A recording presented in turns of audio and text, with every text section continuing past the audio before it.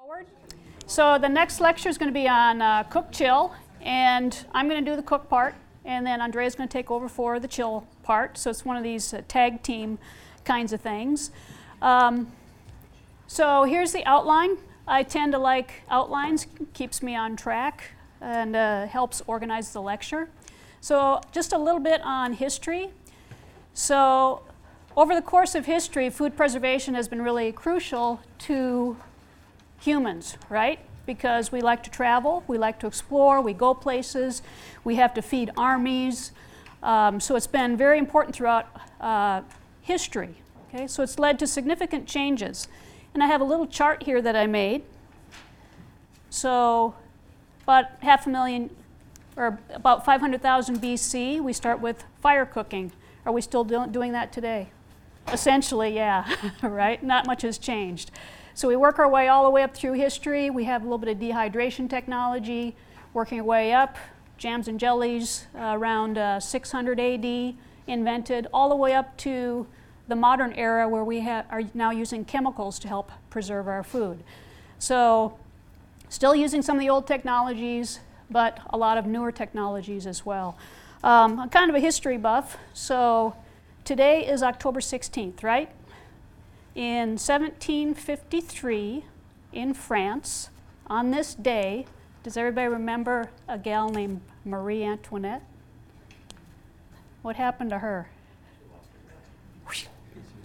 Yep, she lost her head. She was beheaded for treason. So another interesting fact today, in 1958, Chevrolet introduced the El Camino.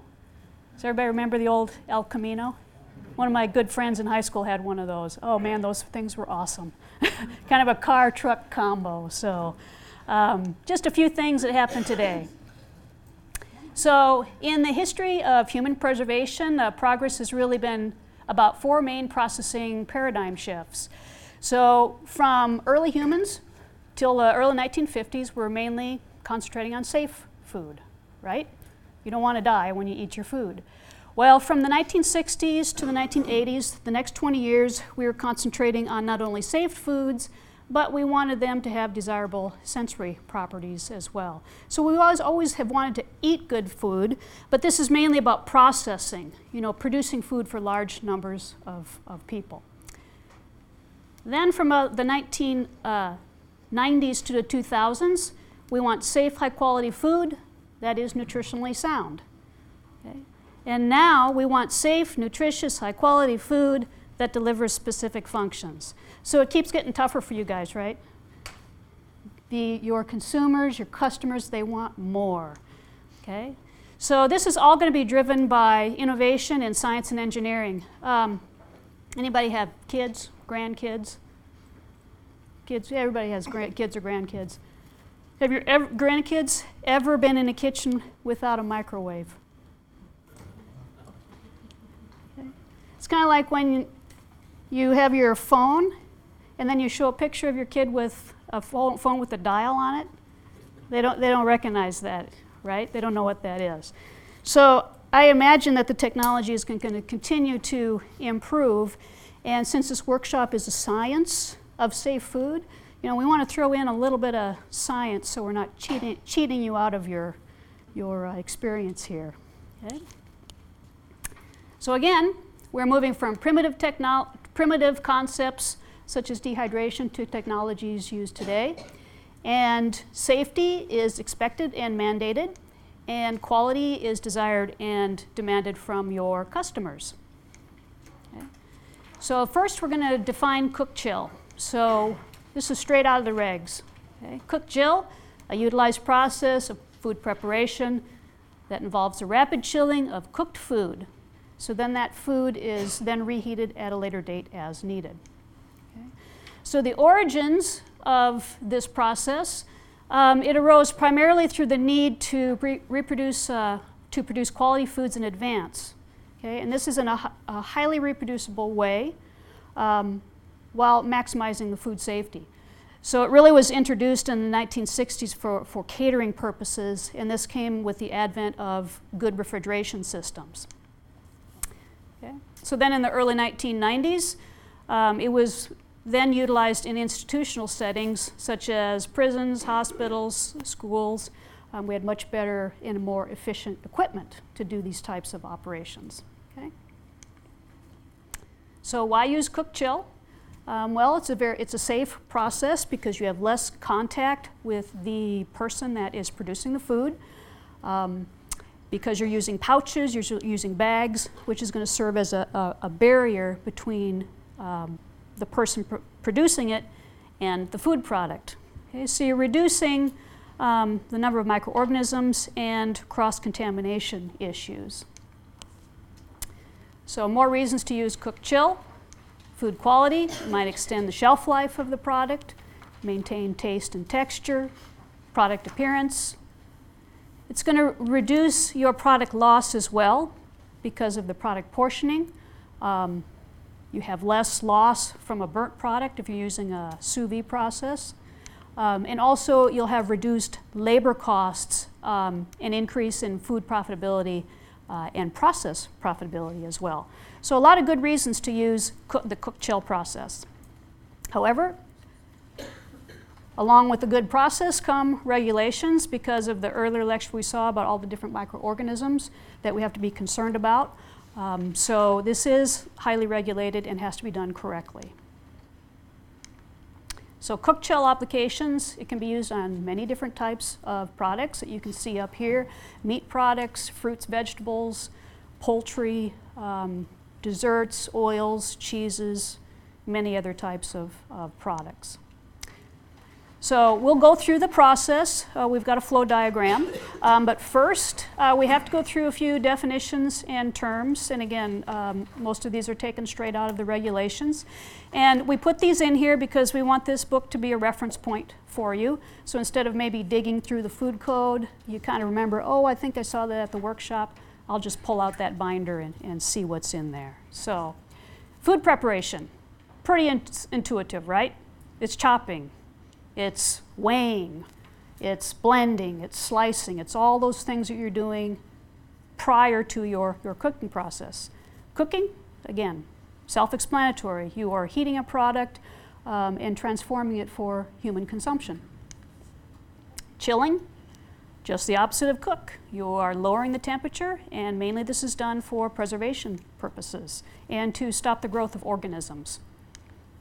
And cook-chill, we already saw that definition. Cook-in bag, so these are two important terms to consider. So cook-in bag, we'll look at this one, we'll actually read this one. It's a cooking technique where food is placed into a sealed bag, partially heated or fully cooked in a water bath or steam chamber at specific temperatures and then chilled. Sous vide, French food preparation method or technique meaning under vacuum, where the food is placed into a vacuum-sealed pouch, partially heated or fully cooked in a water bath or steam chamber at specific temperatures and then chilled. Okay, so just slightly different definitions for those two processes. Foodborne pathogen, we know what that is. That's some type of organism that will make you sick. Reduced oxygen packaging, this is ROP. So one important point to make about reduced oxygen packaging is this is any food pouch where the oxygen content has been reduced to below 21%. So that's not specifically adding like a modified atmosphere. It's not specifically taking away air, such as in vacuum sealed. It's kind of a more general term that's going to include all of those different processes. And then shelf life, this is just the amount of time after preparation that a food is still edible. And that has to do with either safety or quality. So the cook-chill process, there's two methods. And cook-chill, you can see, is on the top bar, while the cook-in bag or sous vide is on the bottom bar. So these are color-coded for ease of reading the charts. So you can see food prep is in red, cooks in green, and then the bagging process in yellow, and the chill and storage is in blue. So you can see there's just a slight difference in the order of the two processes. So the cook chill, that can be used with all types of cooking methods, no matter what you're doing, baking, roasting, steaming. With the cook chill, typically you can cook at higher temperatures. And in this process, you're hot filling into the pouch prior to cooling below 57 degrees. Cook and bag and sous vide. This is normally used for longer processes, 1 to 7 hours, maybe even longer, maybe a few days. It's focused mainly on the temperature, but not so much as on the time. Okay. For each one of the steps that we saw, the food prep, cook, bagging, sealing, and chilling, there's going to be food safety concerns for each one of those processes. And as you can see on the chart, a lot of them are really similar. Okay, so on the food prep side, you have vegetative cells of pathogens like Salmonella, Listeria, E. coli. You see those same ones that show up in the cook step. When you come down to the bagging and chilling and storage, that's where the profiles change a little bit. So from the earlier talk, we saw that some organisms are okay at the cold temperatures, like the Listeria monocytogenes. Certain strains of Clostridium botulinum are also okay at the lower temperatures. So the profile of the pathogens of concern change slightly depending on what part of the process that you're in. So, food prep.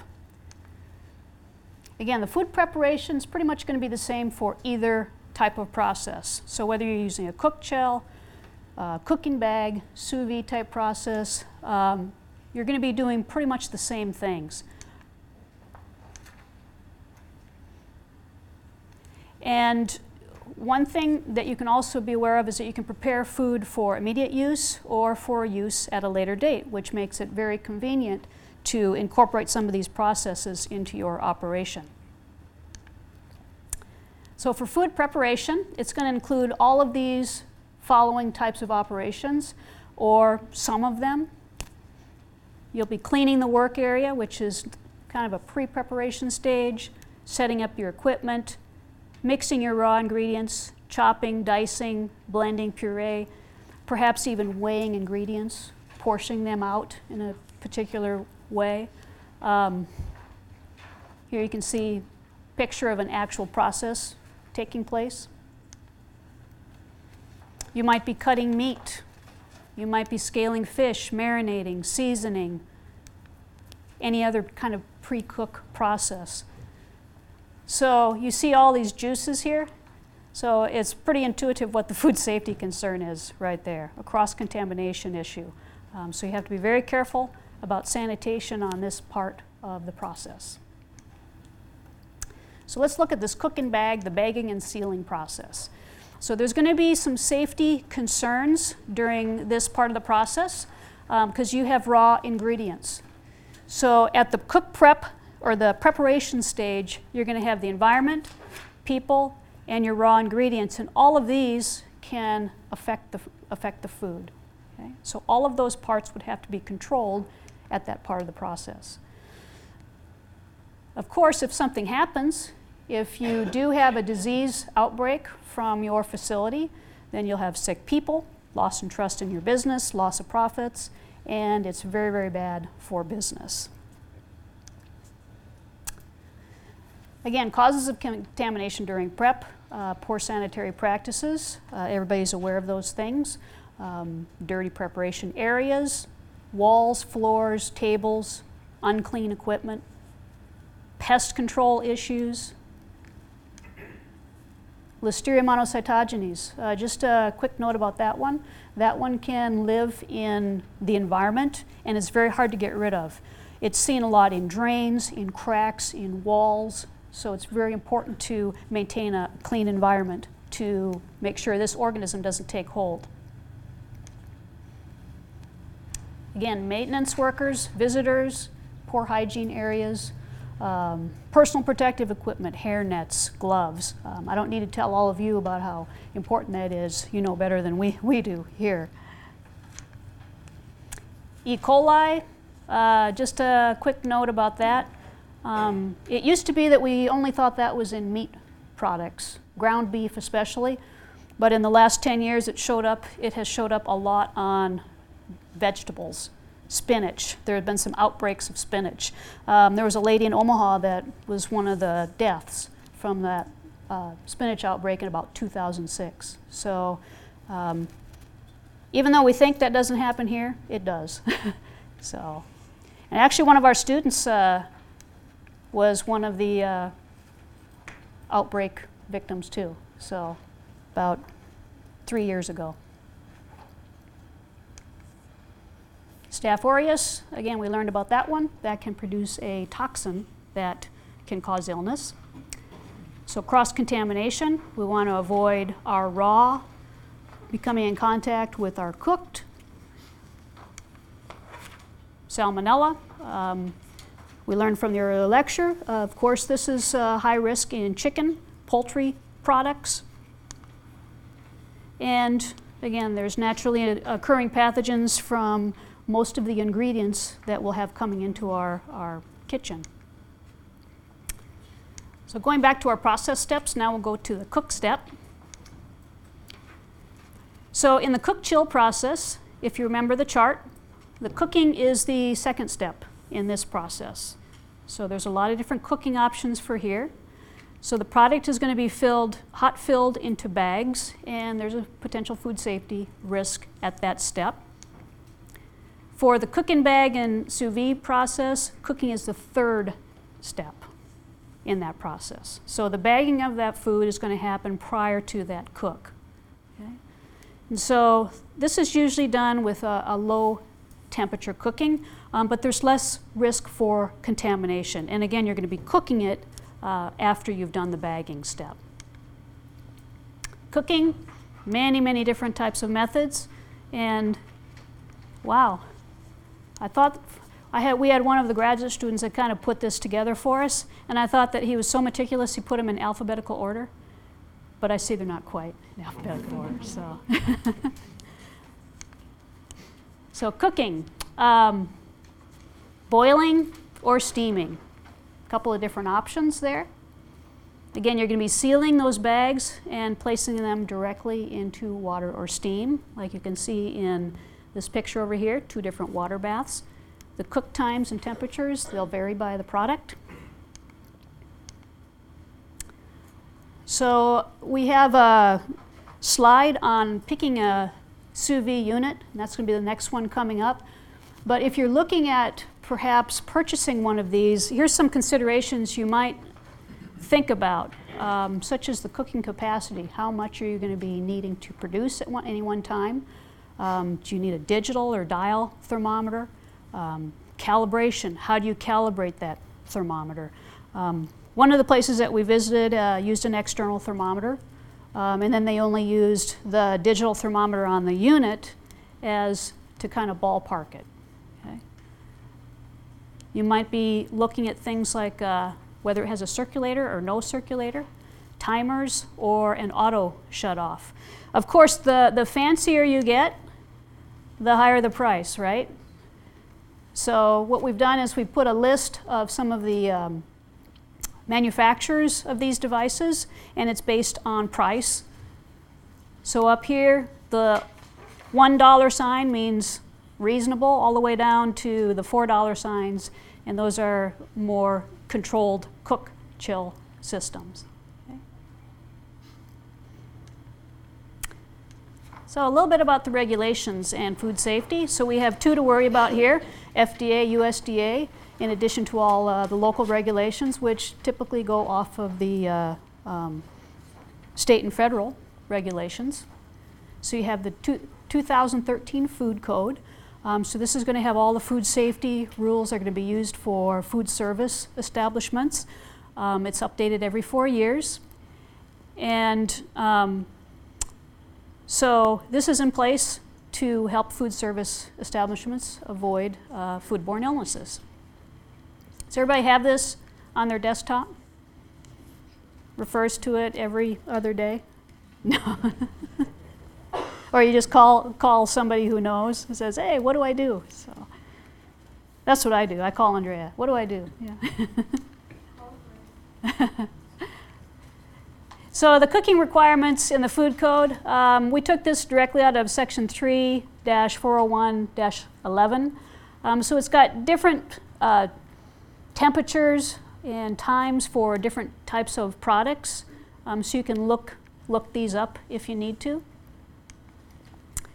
There's food code cooking charts, and again, these were taken from the FDA food code, so it gives the temperature in Celsius and Fahrenheit and the time in minutes. So obviously you can see as the temperature goes up, the length of time cook goes down. This is taken from a review paper done by Baldwin in 2012, and this is the time required to pasteurize meat, poultry, and fish. So we scanned a copy of this directly in, so it might be a little bit difficult to see, but I think it's big enough that you'll be able to read those numbers. So the way you read this is in this left-hand column, this is the thickness in millimeters, okay, of whatever piece of meat you have. And then at the top row, this is your temperatures. So right now we're looking at 134.6 or 57 degrees Celsius. And then we come down here and it's going to give you the recommended time in hours and minutes if you have this size of meat. Okay, so it might be a useful table for you to at least get started when you're looking at different cuts and thicknesses in terms of how to cook that piece of meat. And so you can see in the previous one, it went from 55 up to 60, and then this second table, it just continues on from 61 to 66. Okay, again, millimeters, and then temperatures, and then the times. Okay, so it's just 2 slides, but it's the same table. Mm-hmm. After? Come up to temperature. Oh, yeah. So that's time after you've come up to that temperature. Okay. It's not the total time. Right, right. Total time. It's not total time, time to come up to temperature. So USDA, they regulate meat and poultry products, and they are covered under this particular statute would be 7 CFR 60.107 for food service establishments. So it talks about the lethality requirements for meat products. So in the earlier lecture, we saw those charts where we were looking at those 5 log reductions and what that meant. Now when you look at this, it has a little bit more meaning. So for cooked beef requirements, the lethality is 6.5 log reduction of salmonella. Okay, so you would have to base the cooking codes, and the cooking times are based on a 6.5 reduction of salmonella. And then for poultry, it's a little higher because we know that salmonella is on poultry. Okay? Of course, no C. botulinum is allowed to grow. This is Appendix A from the USDA chart. So these are little tiny numbers over here. This is the entire chart. So all we did is we exploded this out into a bigger chart so we could take a look at it for the purposes of this lecture. Again, you have your degrees over here and your lethality that's required for a 6.5 log reduction or a 7 log reduction. Again, just a little bit longer time at that temperature is required. So this is your guidance for meat and poultry products. Okay? And again, this is internal temperature after you've come up to that temperature. A few processing considerations. Obviously, safety is first. You want to make sure that you're reaching your times and temperatures for whatever product you're producing. And the food code has a specific mention of unpasteurized food, and it's how it can be held. Okay. Some other safety concerns. We know that cooking is our kill step. It's the main way to control pathogens. Okay, so we want to make sure that we're reaching those adequate times and temperatures to make sure the food is safe, because we have all of these guys, E. coli, Salmonella, and Listeria, that could potentially be in the food. But cooking, we know it always kills them. It always kills those vegetative cells. Clostridium, just note about that, it can survive the cook process because it can produce those heat-resistant spores. Okay. This chart just shows a little bit on the organism and their resistance and their minimum growth temperatures. Okay. So, just to summarize real quick. So we have 3 types of cooking. We have the cook chill, we have the cook and bag, and the sous vide process. You can use it for many different types of foods, meat products, vegetables, poultry. You have the food prep step, the cook step, the bagging or sealing step, including ROP, and then you have the chilling step. So food safety is the main concern with cross-contamination and the raw ingredients. Those are the 2 main sources of microorganisms that will be coming in to the process. Okay? And again, we have many organisms of concern, but if the process is done correct, they are eliminated.